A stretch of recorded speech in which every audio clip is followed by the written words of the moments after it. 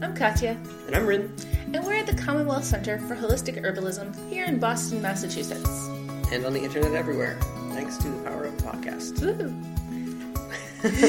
That is your weekly woo-hoo? Yeah. Yeah, it's pretty good. So, we're not doctors. We're herbalists and holistic health educators.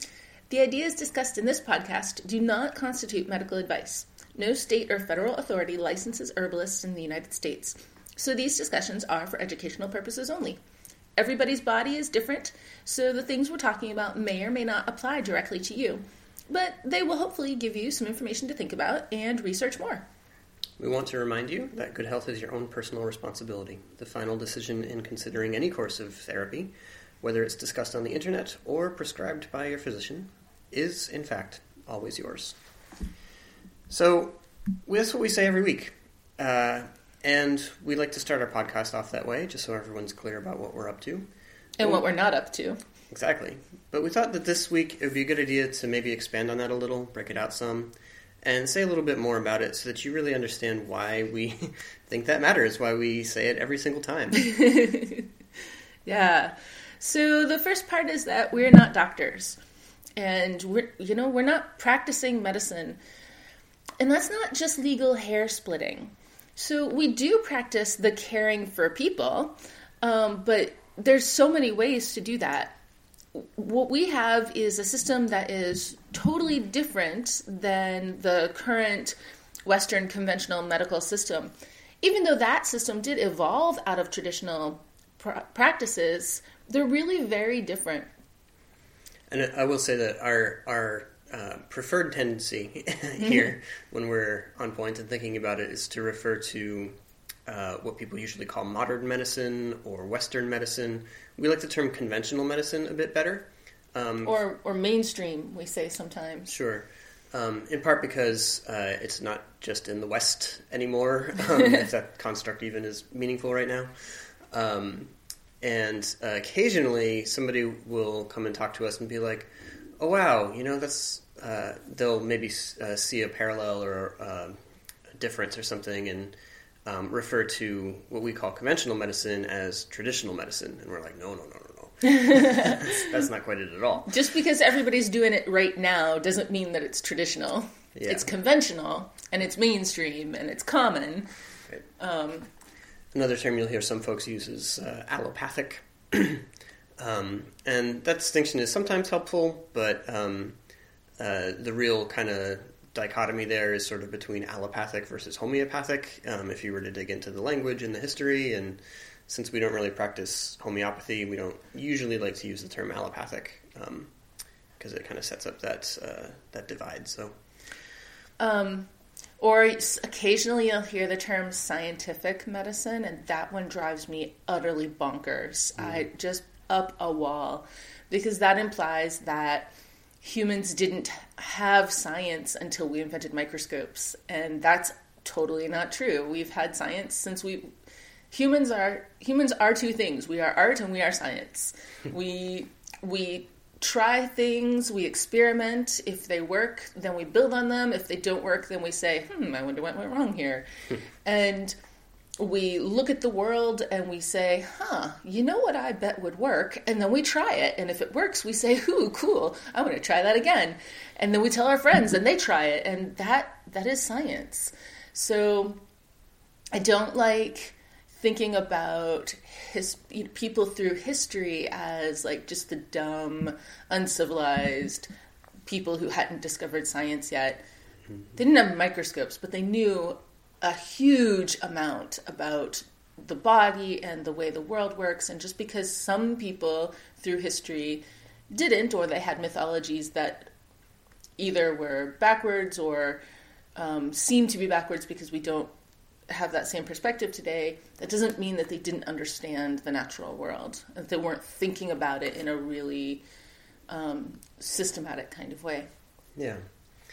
So when we talk about conventional medicine, although once upon a time, back in its history, it evolved or developed out of traditional practices and concepts, the way it shows up now is very reductionist in its philosophy of the world and its philosophy of healing and therapy. So reductionism basically means trying to minimize complexity in your model and in your ideas around what's at cause of a particular problem. Reductionism is what drives people to try to find the one thing wrong in the body, and usually to then go after it with a silver bullet kind of approach that's going to go in and correct that. And this is where you get things like, Alzheimer's disease is due to an accumulation of beta amyloid plaques in the brain, and if only we could find something that will dissolve beta amyloid or prevent it from building up in the first place, then we will have solved Alzheimer's. A lot of times this is implicit in the way that medical conditions are defined. For instance, it's not the fashion anymore, but for a long time the idea was that we can determine a lot about the state of the health of your heart and your cardiovascular system by looking at this number called your cholesterol level. And then later that kind of got expanded a bit, and it was, you've got good cholesterol and bad cholesterol and HDL and LDL and this and that. But it was very much this idea that we can reduce things down to one number or a few numbers, and we can set some standards and say, if you're below this number, you're good, thumbs up, gold star. If you're above that number, you're bad. Let's give you some, take you to the office or the woodshed or whatever it is. So. And they're still doing that. It's just that they're getting more and more refined and more looking at it in a smaller and smaller way, which reflects more and more understanding, but is still going at it from that same philosophy of, we didn't exactly have the one right thing, and now we're more specific and more precise. Yeah. But again, there's that search for a silver bullet, and it's like, cholesterol too high means people are bad. Okay, let's give them statin drugs, and that will knock that number down. Great, we win. Except we don't really win, because that's, again, that's not addressing the whole person or the whole picture. So sometimes this kind of approach is very helpful. Sometimes this is just what you need, but it's not. Especially maybe in the situation of a really bad pneumonia or tuberculosis, or you guys, Elsie is just rolling around on the floor like a crazy dog, and so if you hear all the snuffing and rolling in the background, it's Elsie. But if you have a really serious pneumonia or tuberculosis or something like that, then you probably need an antibiotic, and that's a really targeted kind of situation, and that's a great time when you should probably go do that. Yeah. Or, say you had eaten a death cap mushroom, and we need a silver bullet solution, and it turns out there's one that's derived from an herb. Mm-hmm. So from milk thistle you can get this thing called silymarin, and that's a very effective antidote for that particular kind of problem. So, sometimes you do have a silver bullet, and sometimes that's really great, but the sort of conventional approach is to try to identify one of those for every single problem that people come across. And whether or not that's a great approach is maybe up for some debate, but at the very least, it's not what we do. So herbalists, and not all herbalists are the same, but broadly speaking, most of the herbalists that we talk to, most of the herbalists we correspond with online or other ways, they're very interested in looking at the whole system simultaneously, or as much of it as we can hold in our tiny little human minds as possible. And so this is basically the idea behind the word holism, right? Trying to see the whole picture. In general, instead of looking for that one thing that's wrong, we're looking for a whole pattern. We're looking to try to see the patterns of imbalance and weakness in a person's whole life, not just in their, cholesterol levels or whatever, but in every aspect of their life. And we want to strengthen the body so that they can deal with that. And just because there is some imbalance or some weakness, doesn't mean that that's, that you're a bad person or whatever. We all have imbalance and weakness in areas.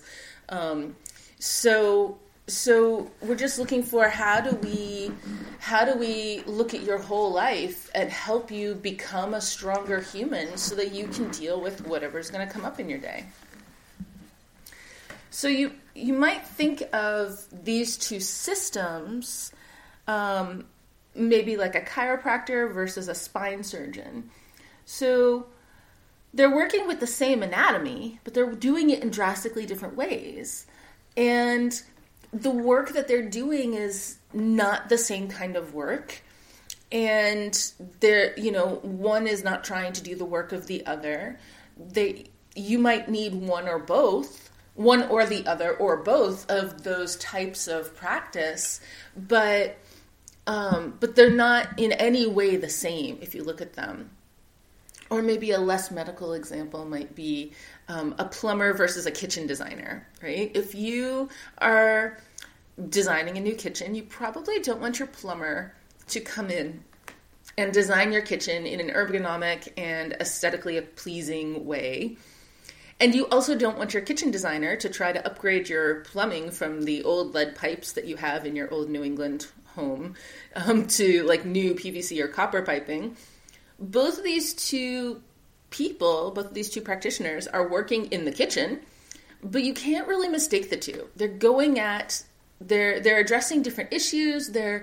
And the issues that they're addressing they're doing it in different ways. The kitchen designer may still be addressing issues around water and plumbing and stuff like that. But what they're doing is looking at the sink and what kind of sink do you need and how is it going to fit your life? And I don't know. They're different things. That's what I'm trying to say. Yeah. Maybe you've got a better example. No, I like that one actually, and they're both trying to improve your quality of life in one way or another. Like, have you ever had one of those sinks where it's either like really freezing cold or super boiling hot and you have to just tap it super gently on the one side to try to get it to that perfect point where you can wash the dishes without scalding your hands.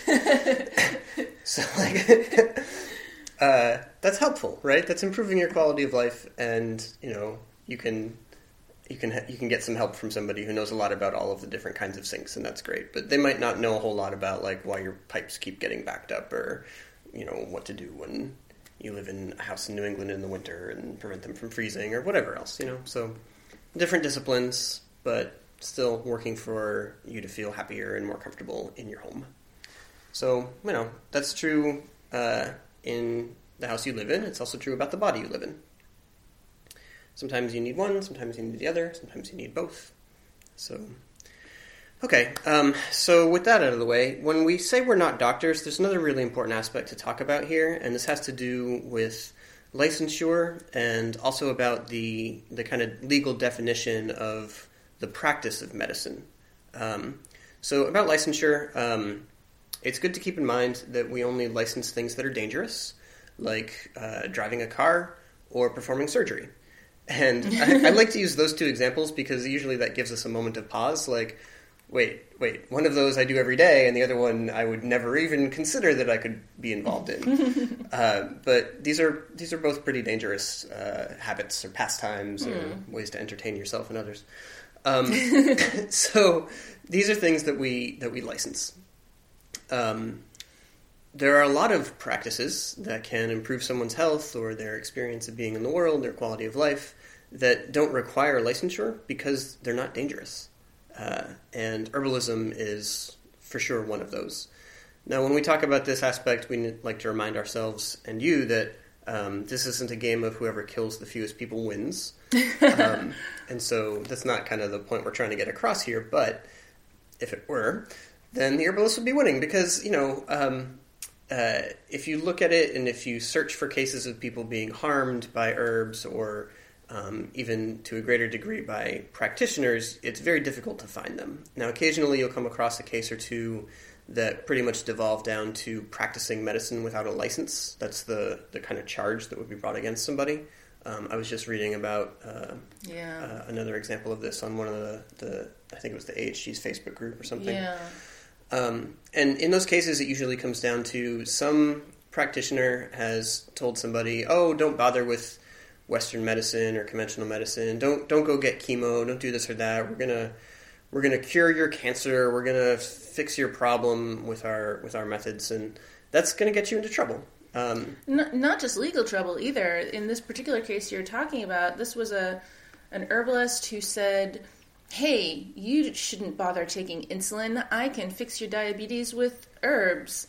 And that's nonsense. And so that was a type 1 case, even more. Yeah. So. There's a lot of stuff that we can suggest that can help somebody with diabetes live a stronger, healthier life. But those things are not in any way a substitute for insulin. If you need insulin, you need insulin. There's no one who can tell you, oh, you can just stop doing that. And that's part of why we're happy that we're not licensed. And I'm kind of going to the end of the discussion and skipping over the middle with that sentence, so we'll get to that in a minute. But no herbalist should ever be saying basically anything about any pharmaceuticals other than, oh, given that pharmaceutical, I won't work with these herbs because there could be an interaction, or hey, if you're going to work with this herb, then you need to make sure to talk to your doctor so that we're both on the same page and we're watching to make sure that there's no interaction. Mm-hmm. Or to say, oh, you're reporting really significant dry mouth symptoms, and it coincided with going on that particular drug. And, I notice here in my research that that drug has a side effect of dry mouth. So maybe, I can give you some marshmallow root to put in your water that's going to help make you more comfortable, but it's not going to fix the problem. Maybe you can tell your doctor about this symptom and they can decide if there's a more appropriate drug for you that won't have that side effect. I can't make that decision. I don't have that kind of training, and I also that's not what I do. But I can say, oh, this seems like a time that you should go talk to your doctor about that. Yeah, so that kind of advice based on our understanding of pharmaceuticals and their interactions and so on. Occasionally people will ask if, we can help them to transition away from a drug or this or that, and usually we'll open it up and say, like, well, we should do this and consult with your pharmacist, your doctor, other people so that we can have a solid plan in place. Here's some things that you would expect if you were to do that. Here's some kind of ways that herbs might help you through that, but that's a kind of a more intricate conversation. But it's at any rate not something that an herbalist would do. That's not an herbalist's job. It would only be that an herbalist is working in coordination with your doctor to help support your body and your comfort while your doctor is helping you come off of a pharmaceutical, because that would be crossing that line of practicing medicine. Right. So, we keep referring to the idea of practicing medicine without a license or the definition of what to practice medicine means. And so it turns out it varies state by state. It's not defined on the federal level, but on the state level. So we live here in Massachusetts, and I'm going to read you out the definition of the practice of medicine in our state. So it goes like this. The practice of medicine means the following conduct. The purpose, or reasonably foreseeable effect of which, is to encourage the reliance of another person upon an individual's knowledge or skill in the maintenance of human health by the prevention, alleviation, or cure of disease, and involving, or reasonably thought to involve, an assumption of responsibility for the other person's physical or mental well-being. And then they go on to define or to list some terms that would fit that definition. So, diagnosis, treatment, use of instruments or other devices, or the prescribing, administering, dispensing, or distributing of drugs for the relief of diseases or adverse physical or mental conditions. And then it goes on to note that a person who holds himself or herself out to the public as a physician or surgeon, or with the initials MD or DO in connection with his or her name, and who also assumes responsibility for another person's physical or mental well-being, is engaged in the practice of medicine. So I know that's like a long thing, but there's a few things to really kind of call out there. Did you want to?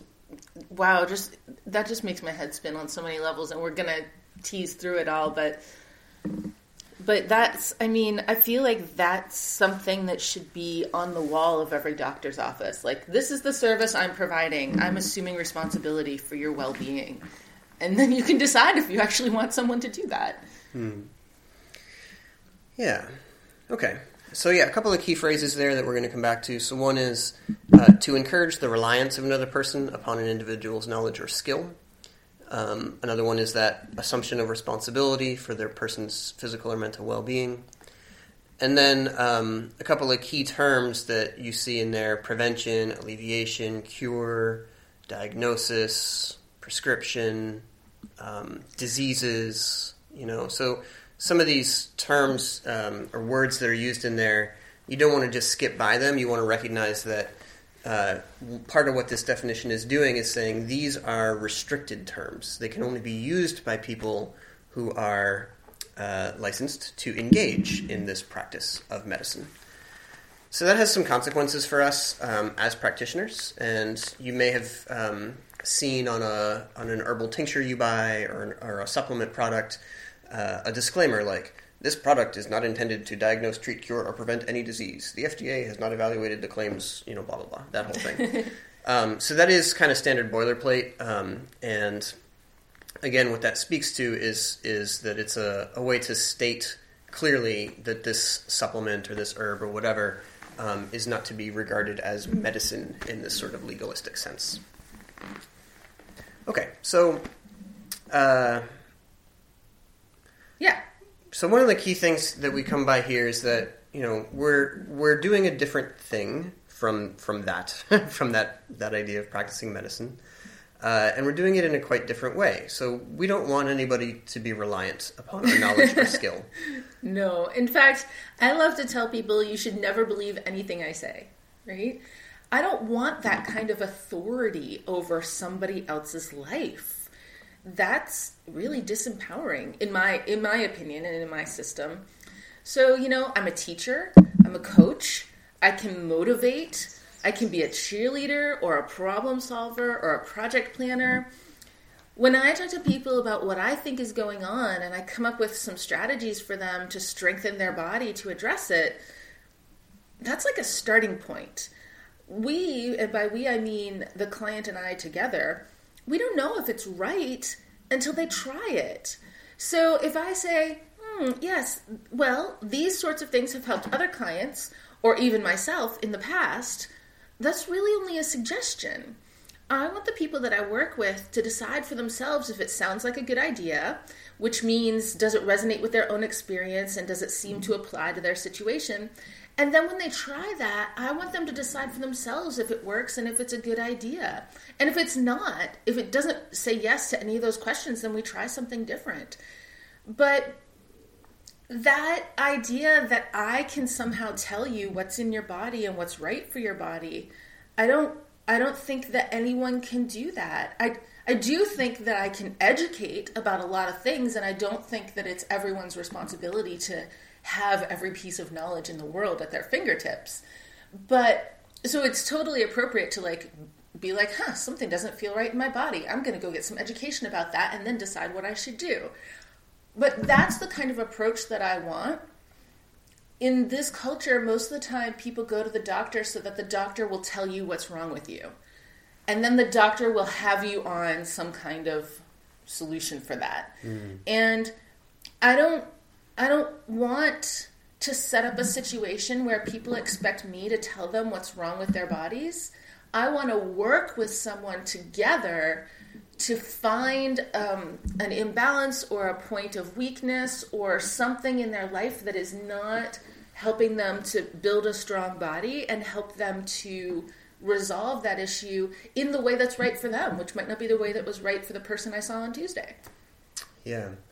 I like to say it this way, that I don't want any of my clients to leave our session and go home and say, I don't know, my herbalist told me to take 2 cups of this and call them in the morning. I want them to say, I described what was going on for me, and my herbalist and I talked about it, and he had this idea about what might be going on there and had a plan for how to resolve that, or some herbs to work with that are going to help to change the conditions inside, and these are the herbs in my formula, and this is what they're all doing. I'd prefer it if, maybe not to a granular level, but I'd love it if the clients go away and have some idea, some theory or some concept about what's going on for them and how they're going to work to resolve that. I don't want anybody to just sort of say, I don't know, they gave this to me and said it would help. And I guess, as you're saying it, I'm just like, yeah. And part of it is that if a person doesn't understand what's going on in their body and they don't understand why we're doing what we're doing, then they're not going to be making the whole systemic life changes that are required. If you let's say, you have your hand in a bucket of bleach for a couple hours and you take your hand out and it's all red and irritated and the skin is damaged, well, that's bad. And I can say, calendula is an herb that can help restore integrity to the tissues of the skin and help build new skin cells to heal over the ones that are damaged. So that could be a really great thing to apply. But if I don't explain exactly what's going on, and if together the client and I don't have a really clear picture of how that happened, then the client's going to go home and stick their hand in bleach again, and we won't have fixed the problem. So it's not just take this herb and it'll fix all your problems. It's also about the choices that you make in a day and understanding that maybe you don't want those Oreos right now.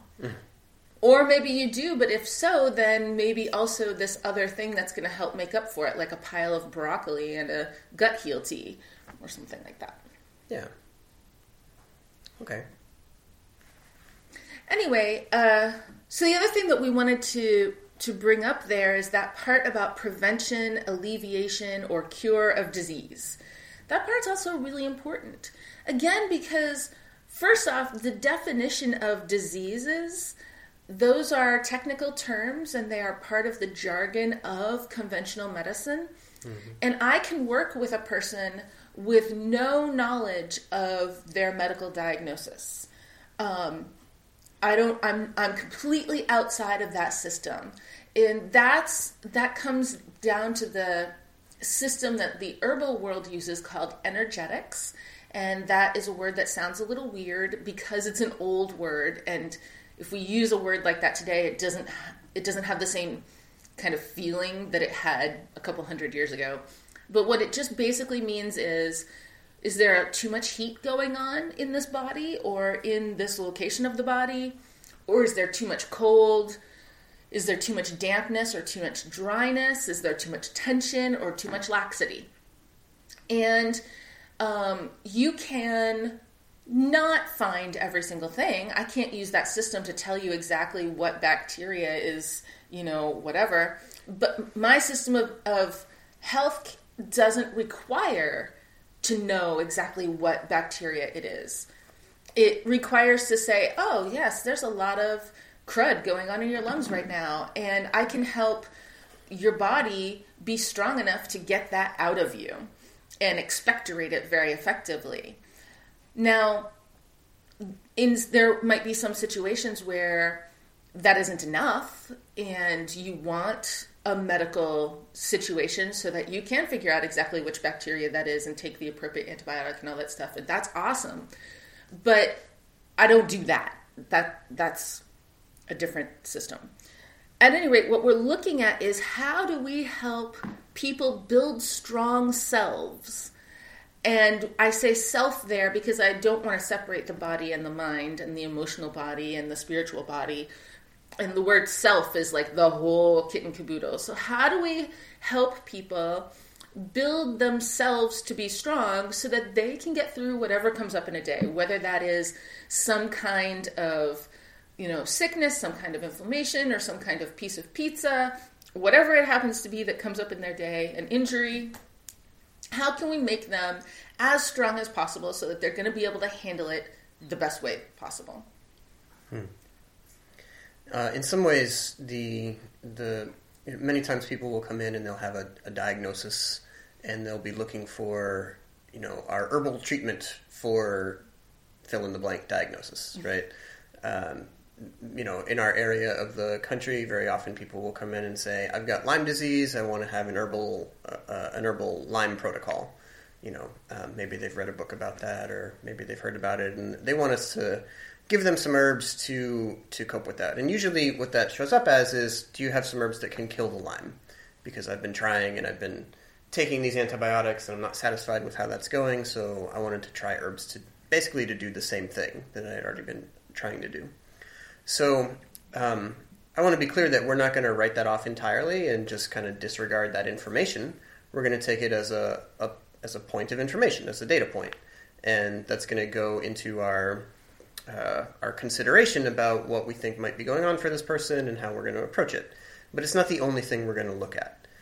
Sometimes you'll get the impression from reading books or blog articles or whatever that herbalists have a Lyme protocol, and this is what we do. These are the herbs we use. We do it in this order. It's on this schedule. It could be very intricate and complicated and all that, but it's still basically, oh, you have Lyme. We do these things.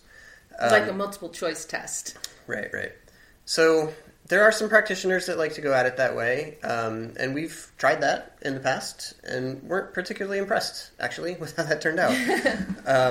We've also seen some negative side effects in cases where people have sort of, I don't know about blindly, but just straight up followed an approach like that, to the letter, without recognizing that there's a large degree of individual variation in the way that progresses and the way the body responds to the herbs, and lots of other factors that are going to play in there. So when we are faced with a situation like that, we're going to take that as a point of information, but we're going to want to know a lot more. We're going to need a lot more information about this individual than just what they've been diagnosed with or what's turned up on this or that lab test.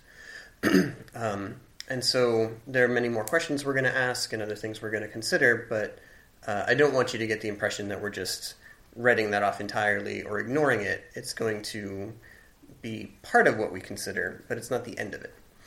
Okay. Yeah. And in the end, anyway, to say, "I want you to treat my Lyme disease," that's just that sentence is anathema to what we're doing, because I don't treat Lyme disease. I work with people. And I work with people to help them be strong and healthy. And if Lyme disease is part of that person, then that's part of what I'm going to work with. But I'm not going to treat the Lyme. I'm going to work with the person. And the Lyme is sort of like just one of many details. Like, also you have brown hair and dry skin. And also you only sleep 5 hours a night. And also you're, Yeah. Yeah. You work really hard and you eat fast food because you don't have time to cook your food. And yeah. So when you say you feel fatigued and you have joint pain and brain fog, then I'm not going to jump to the conclusion that all of that is coming from a spirochete eating your brain. Right, we think there's going to be some other elements involved. Okay, so because of all this stuff coming together, this is why we say at the top of each podcast that good health is your responsibility. And sometimes that feels a little intimidating to people, whether that's a client or a student, especially if people have a more, complex or long-standing health problem. Sometimes that can feel like either a judgment, like, oh, you wouldn't have gotten sick if only you knew all the right stuff and whatever. Yeah. Or it can feel like, holy crap, now I have an enormous mountain of work to do to learn how to take care of myself and to learn everything about this problem I'm dealing with and all of that. So sometimes that can be a bit intimidating. But when we hear that or when we say that, we really consider it or mean it to be encouraging, to be liberating. And it might mean that you do have a mountain of stuff to learn. And you might be tired, and that might be difficult right now. And that's okay, because, your herbalist is going to help you learn that stuff. They're going to break it down and help you understand, like, how did we get here? And how do we get out of it? And the cool thing is that if you do learn that stuff, then you won't just end up right back here again. I like to give the example of, let's say that you just moved into a new apartment and you're going to put pictures up on the wall and you just can't find nails because, I don't know, they're still packed or something. They're somewhere. But you've got a screw and you've got a hammer, and you're like, you want to know what? It's pointy. It's going to work. It'll be fine. And then your roommate comes in and is like, no, don't do that. Because I did that once, and I got this giant hole in the drywall, and it was a pain in the butt, and I had to patch it, and it was awful. And if somebody can tell you that, then, well, I guess I better not do that. And if somebody doesn't tell you that because they just weren't around, and you do put that screw in the drywall with a hammer, and now there's a big hole in your drywall, and you have to patch it, and it's a big pain in the butt, well, that's great too, because now you have that information, and you can go back afterwards and be like, so what did I do wrong here, and what do I not want to do again in the future? And in my little example here, that's really simplistic, but when we're looking at the whole body and a whole life and the habits that you have in your life, okay, that's a little bit more complicated. So yeah, there's a lot to learn, but you don't have to learn it alone. We're here as a team. And that idea of being mentally present and thinking really critically about the suggestions that we give is really important, because you're the only one in your body. You're really the only one who knows how it feels in there and what's going on. You might not know all of the details about what that means, but you're the only one who knows what's in there. Yeah, and one of the ways I've been talking about this in the last year or so to our more advanced students who are going to go into clinical practice is to try to explain to them that the majority of the work that you're doing during the intake or the consultation is to try to understand what it's like to live in this person's body and in their day. So, I think I might have said on the podcast before, or I say this a lot in class, that one of the single most important things I learned to ask clients after a couple of years of being a consulting herbalist was, what's your daily schedule? What's your work schedule? What are your commitments? Things that are immovable as blocks of time in your day or in your week. Because that really helps me to understand how much, I don't know about free time, but how much movable time the person has to devote to doing things like learning how to cook a whole bunch of new food, or changing a bunch of habits, or putting in space for an exercise program or whatever else. Things that I might want to recommend. And I definitely know that in my first few years of practice, I gave people enormous, beautiful, intricate, comprehensive protocols that would have been super amazing and solved all their problems, but also would have required them to have 46 hours in any given day on top of their job and their kids and their everything else, right? So that really helped me a ton, because it was a way to put myself into their life, to imagine myself living the way they live, and then to sort of look around in that image and to say, all right, where is their time? Where is their space? What is attainable here? And that made a big difference in, I feel like the results that we were getting. So on the client side, or if you're somebody who's thinking about, working with an herbalist or working with herbs to try to, change something or improve something about your health, again, we come back to this idea that you're the only one who really knows how it feels. You have all of the detail, all of the information about what it's like to live in the world as you. So no one else can obtain all of that for you, right?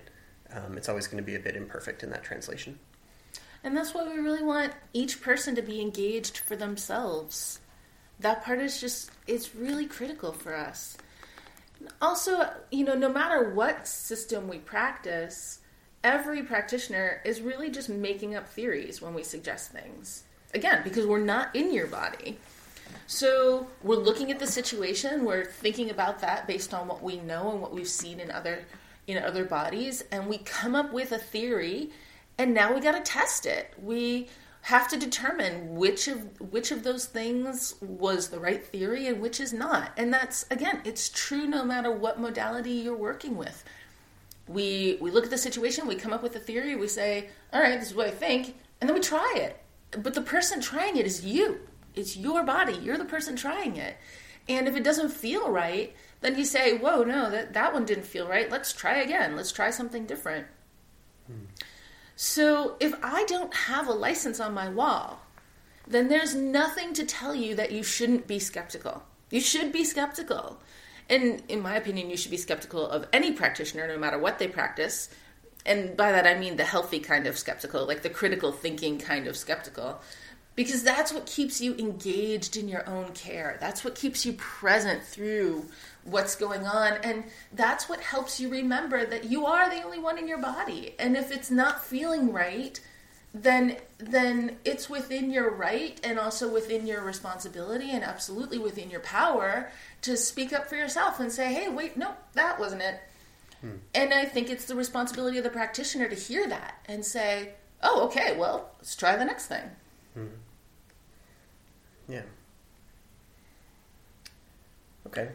And again, that goes back to that idea that we don't want people to say, my herbalist has me on these herbs, right? We want them to say, I'm working with this herb now, I'm giving this a try to see what turns out.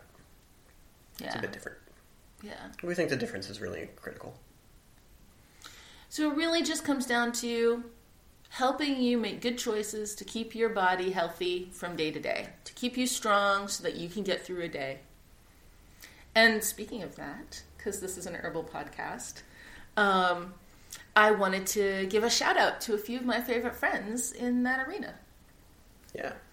So lately I've been really loving a tea that is tulsi, goji, nettle, calendula, and ginger.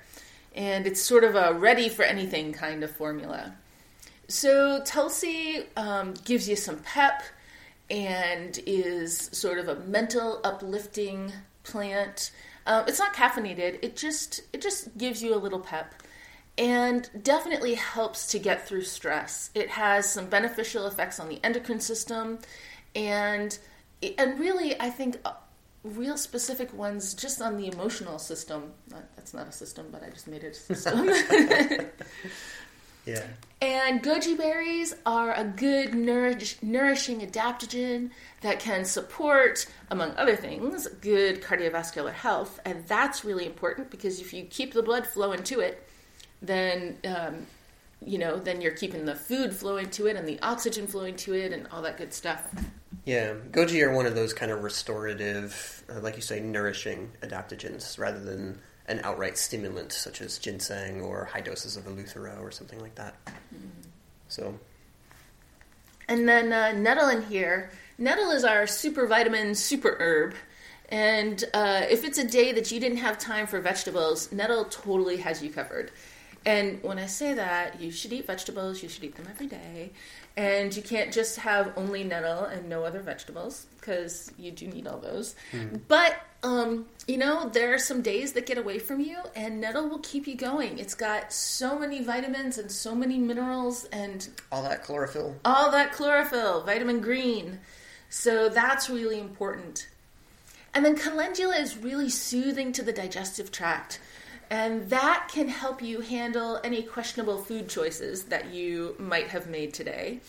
And really help with the inflammation that comes from that and any damage in the intestinal lining, because calendula is a vulnerary and it stimulates the proliferation of healthy new cells. So that's really good. And then ginger is antispasmodic and really helps release physical and mental tension. And I work with ginger as much as a stress-relieving plant as anything else. And I really have come to see it that way, even though that's not, like, you can't look in a book and find, like, ginger under stress reduction anywhere. But it's that antispasmodic action is so effective in my body for just letting me release that tension. And then that helps me to now my blood's flowing. Plus, ginger does get your blood flowing. So, again, if you've got blood going to it, then you're going to be much healthier. And also, ginger is a really good systemic anti-inflammatory just for the daily wear and tear. I mean, inflammation is just part of daily life. It's not a disease state. It's just the way that you respond to certain things in your day and certain things in your environment. And throughout all of history, no matter what plants we study, we keep finding that they're anti-inflammatory and antioxidant. And that's, I think, a huge part of how people managed inflammation throughout history. not a disease state inflammation, but it doesn't need to, like, just your regular old daily inflammation. So, ginger. Mm-hmm. And you can toss equal parts of each herb into a quart-sized mason jar or a French press. So, like, I don't know, a tablespoon of each one, something like that. And steep it for 4 to 8 hours. And frankly, we just like to set it up right before we go to bed and have it ready for the next day. So then in the morning, you just toss it in a water bottle, drink it all day long for the nourishment and the support, keep you going. And like, just that alone, it goes so far to just getting you through your day. Mm-hmm. Yeah. Yeah. So that's a sample formula. There's lots of other kind of ways to put some safe, gentle, nutritive herbs together into a blend like that. And this is one of those things that we'll often look at for people who come in and maybe they don't have a whole lot of free time in their day. Maybe they don't have a lot of extra energy to devote to overhauling their whole diet and, walking 6 miles every day and all of these other recommendations we might like to make. In many cases, we look at an herbal formula like that as a first step, as a way to build up some resources in the person. And then they're going to come back in a couple of weeks or a month and maybe feel a little bit freer, a little bit more comfortable in their guts, a little bit more, settled in their mind. And now they're able to take on some things that are a little bit more complex or a little bit more difficult or challenging. And so, we went through the whole idea of how we're trying to see the whole picture and try to work on lots of parts of the person simultaneously. But I want to just swing back around and say that sometimes we do indeed give people a cup of tea, send them on their way, and it's always with that idea that this is going to continue to evolve, right? We're not saying that this tea is going to cure or solve or treat or diagnose any of your problems, just that it's going to build up some strength, some reserve, some resilience, and that's going to make it more attainable for you to get and dig into those other parts of our compass of health. Mm-hmm. Okay. Cool. So thanks for bearing with us for a little bit of philosophy today. Hope that was interesting to you. If you have any questions around this, or if there's any points of clarification you'd like, feel free to leave us a comment or give us an email. You can always contact us right through our website at commonwealthherbs.com. Let's see. A couple other housekeeping items here at the end. We do have a book coming out. We do. To be released in May. I think the release date is May 15th. Mm-hmm. It's been sort of moving, because those things move from time to time. But the last date that I heard was May 15th. Yeah. So that's going to be Herbal Medicine for Beginners.